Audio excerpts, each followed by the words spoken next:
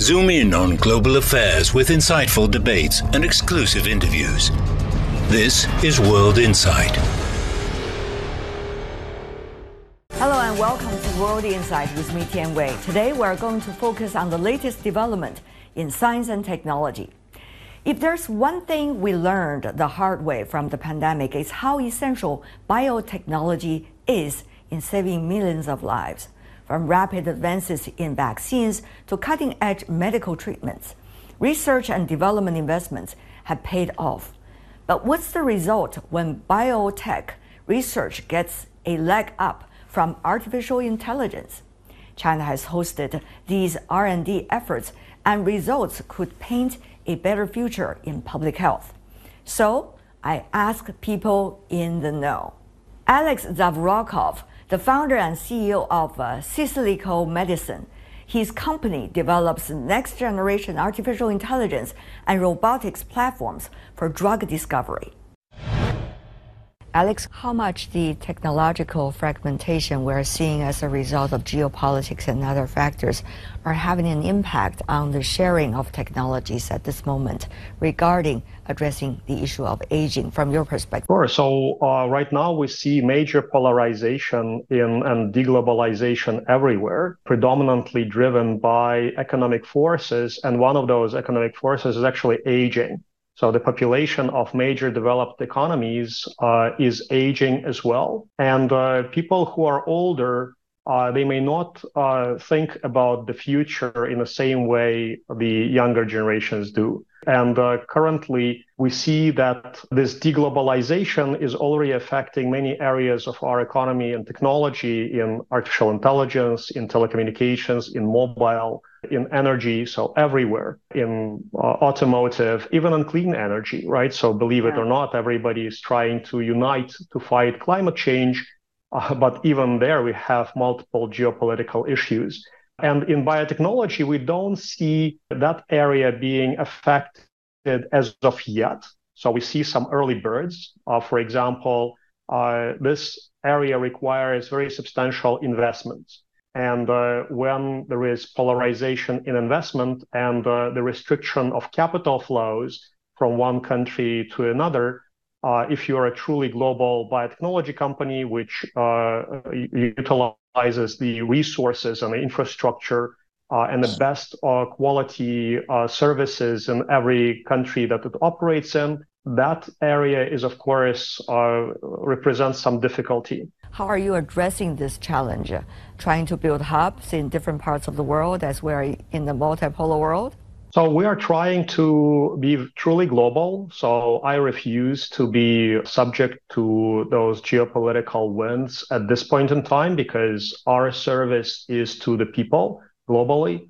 It's not to a specific nation. And we try to avoid getting into anything related to geopolitics and stay above this trend. Most of the investors that we work with, they focus on technology and biotechnology, and they evaluate the effectiveness and quality of the drugs that are in the pipeline. Mm-hmm. And of course, we as a company, we try to be truly global and set up sites internationally where we can find the best talent and use the best resources, because we serve the patients at the end of the day. And we also expanded into the Middle East to ensure that we take advantage of that neutrality and geopolitical fluency.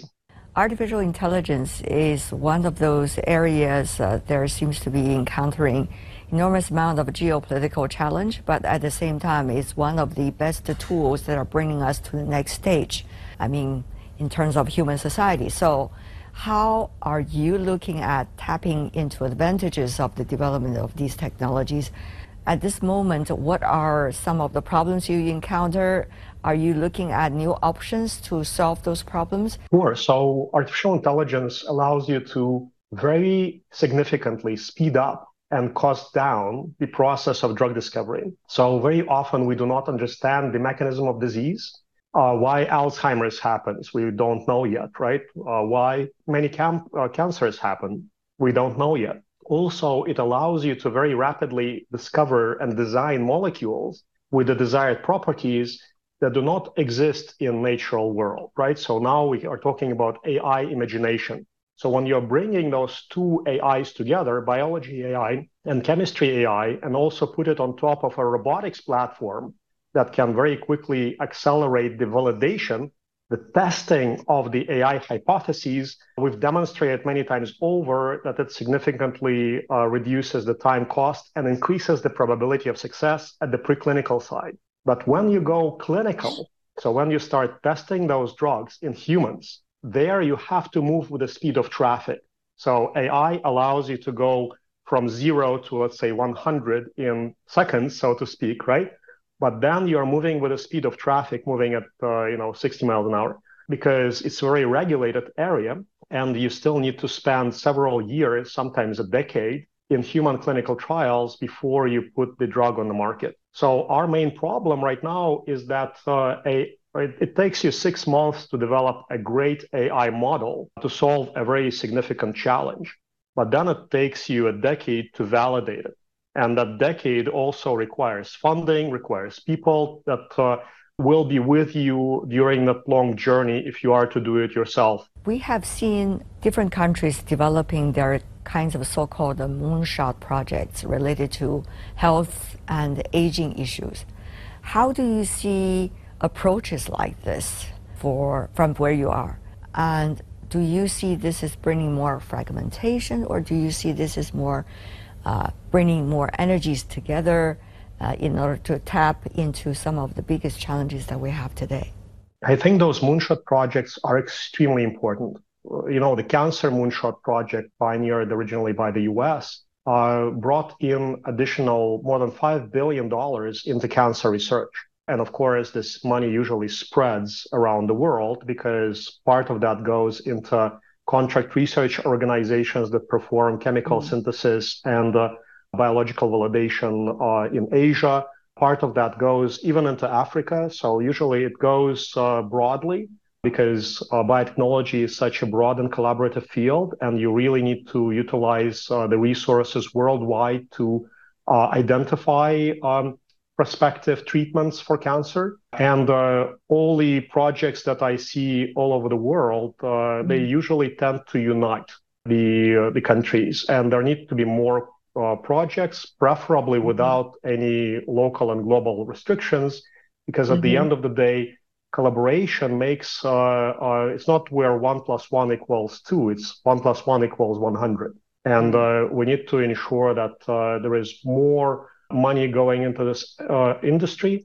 Through 3 years of the pandemic, people have developed different understandings about their appreciation. People have developed different levels of appreciation of technologies, of medicine, and also of the issue of so-called science. Some have become more cynical. Others are becoming more believing in many of the concepts when they are being informed by scientists. So how do you see this very mixed picture? What does that mean to you when you are working on your projects? So sure, the pandemic was a very important test of what biotechnology can do for one disease where the entire world is focused on it. And as a matter of fact, what we've seen is that the world was not prepared, and the level of technology was not there. So it shows you that in some areas, like pandemics, we're not prepared, and we need to invest much more into infrastructure, into new technologies, and actually global collaborations in order to be prepared, because something like COVID can come again, right? And most likely it will. The world just has too many people. We're 8 billion people on the planet, and there are some people that are living beyond poverty line, and they are not getting the help they need in order to avoid diseases and avoid incubating more of those dramatic diseases. And there are many animals, and we have global warming. So this thing will happen again, and we need to ensure that we are prepared. Final question. There has been a lot of talk about the global south, what they need, what they aspire to do, and how it will contribute and can contribute. But at the same time, we all know that most of the population in the world that needs support are actually coming from those parts of the world. So how do you, when you are trying to develop new drug, new technologies that would help the health of the human race are articulating questions like this? So, sure, the way we address the challenges of the global south and exploit the opportunities presented by the global south is, first of all, we focus on the development of small molecule drugs. The beauty of small molecule drugs is that they are very easy to make. They're cheap. You can store them for a very long time. You can administer them very cheaply. You don't need to have expensive syringes if it's an oral drug. And most of the drugs that we try to develop are oral. So you can take them as a pill. So you don't need to inject. Nowadays, the world is struck with this anti-obesity wave of new therapeutics. And most of those, they are super expensive. They're difficult to administer, difficult to store, difficult to ship. And they don't go off patents that easily, right? So many of the anti-cancer therapies are just like that.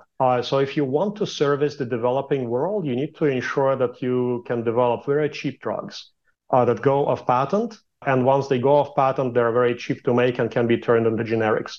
So we focus on that. We also, when we develop biomarker strategies, when we are developing any kind of go-to-market, we're trying to ensure that all of the races and population groups are addressed. So we need to ensure that the drug works for everybody. And if the drug works for everybody, it should work for the global south as well, even though it's more economically feasible to develop this drug and to conduct clinical trials in the US and China, and maybe a few other geographies where the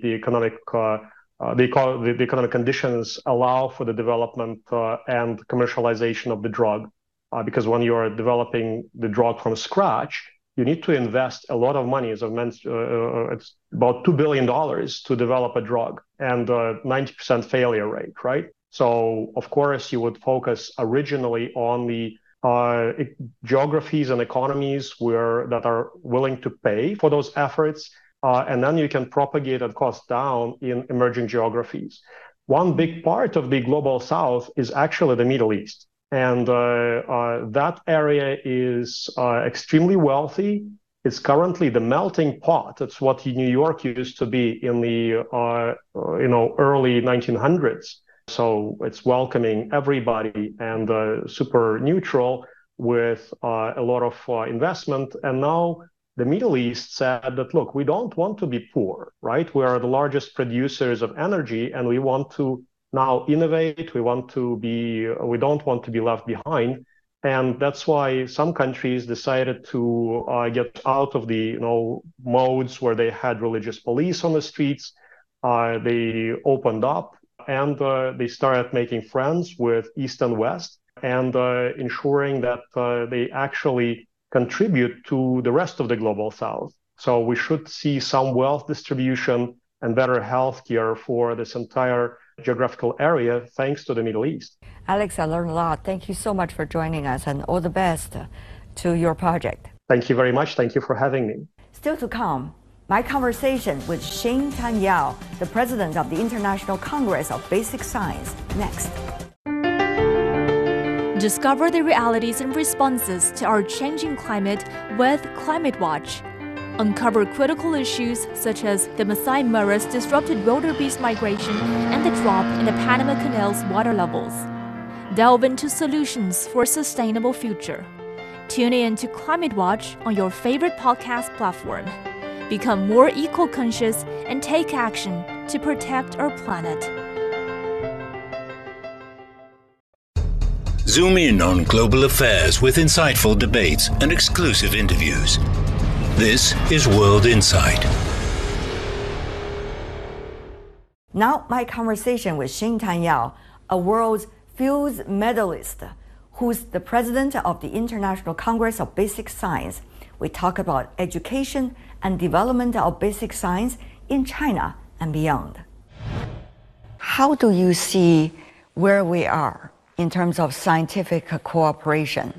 Well, scientists in general are very happy to cooperate with each other as long as we are working for science.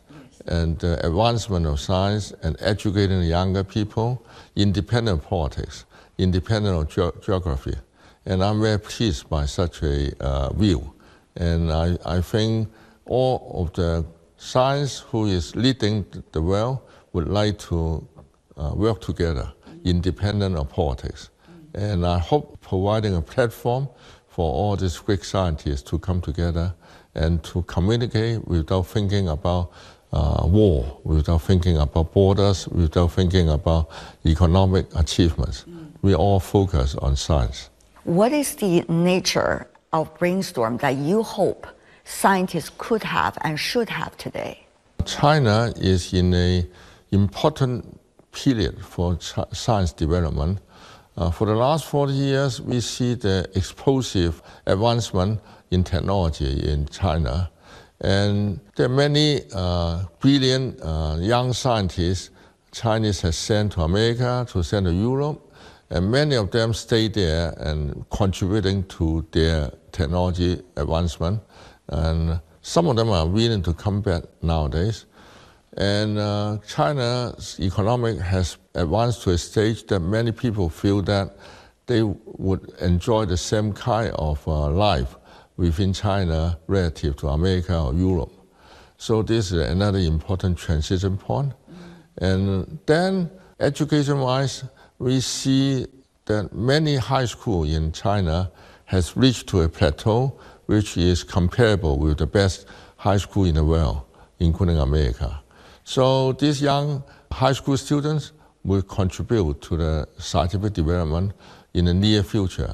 And when I say near future, we are talking a matter of 3 or 4 years. So I think this is a great transition point for China, and it's rather unique among the whole world because in many countries they suffer from budget cut and all that kind of things. And Chinese leaders are very wise to invest into basic science and technology and all that.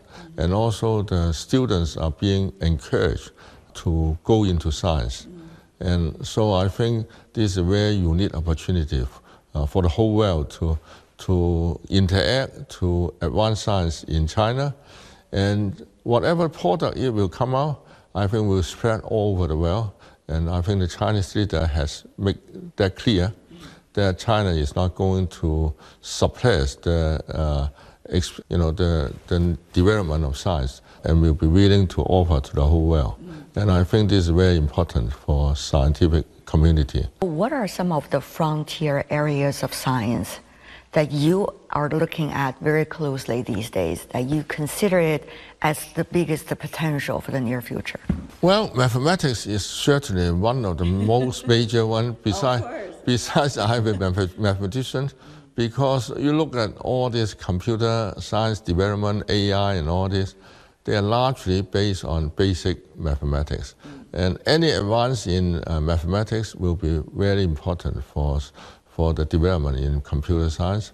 But actually, fundamental physics contributes tremendously to mathematics, to technology together. Professor Chiu, last question. Yes. You yourself is a mathematician. Right. And many are looking at your role model around the world, especially here in China, many young people. Right. What advice would you give to these young people who aspired about making some contribution to science? Well, we need to build a curiosity of nature. Anything that are mysterious in nature should be explored by young students and by mature students or old men like me. I think this is very enjoyable to find out something that we do not know. We use mathematics to find out the laws, the rules behind them. I think this is fascinating. Like AI, there's something that we still do not know. So I hope all the students should know that, should be brought in mind. We want to find the mystery of nature through mathematics, through physics, through computer science. They are tools, they are also basic principles. All of them are important. They're our companions. They are all together, come together.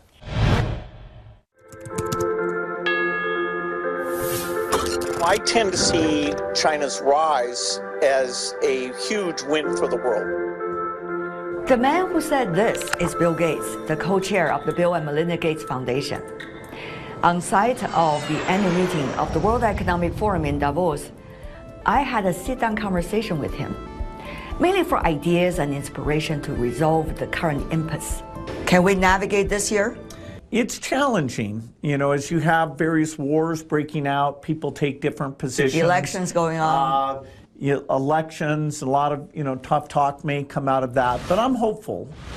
Though in his answer, Bill used the word hopeful, I still wonder at a time of increasing division and rising animosities, hope and trust has become increasingly rare and precious. So how to rebuild them? What did we do right and what did we do wrong? The meeting this time about trust. We know that is the toughest issue, rebuilding trust.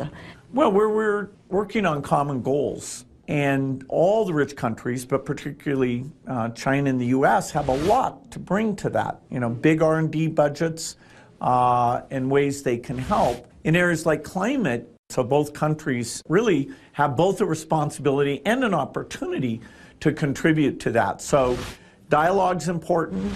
Significance of dialogue is reflected through some crucial exchanges he had with China, like this one when he visited China and met with Chinese President Xi Jinping. It was on that occasion President Xi emphasized that people are the foundation of U.S.-China relationship. 我总认为啊，中美关系 As I always say, people are the foundation of China-U.S. relations. We count on the American people. 2024 marks the 45th anniversary of the establishment of diplomatic relations between China and the U.S. Today, China's role in the world is certainly different from back in the 1970s. I tend to see China's rise as a huge win for the world. I mean, that's 20% of humanity. They today match their portion of the global economy. These middle-income countries, including China and India, need to play a stronger role in world governance. As soon as I could, went back to China and spoke to not just President Xi, but all our partners there. And so as that kind of discussion resumes, I'm hopeful that we'll have more of the win-win type engagement. Well, China in 1980 was poorer actually than India.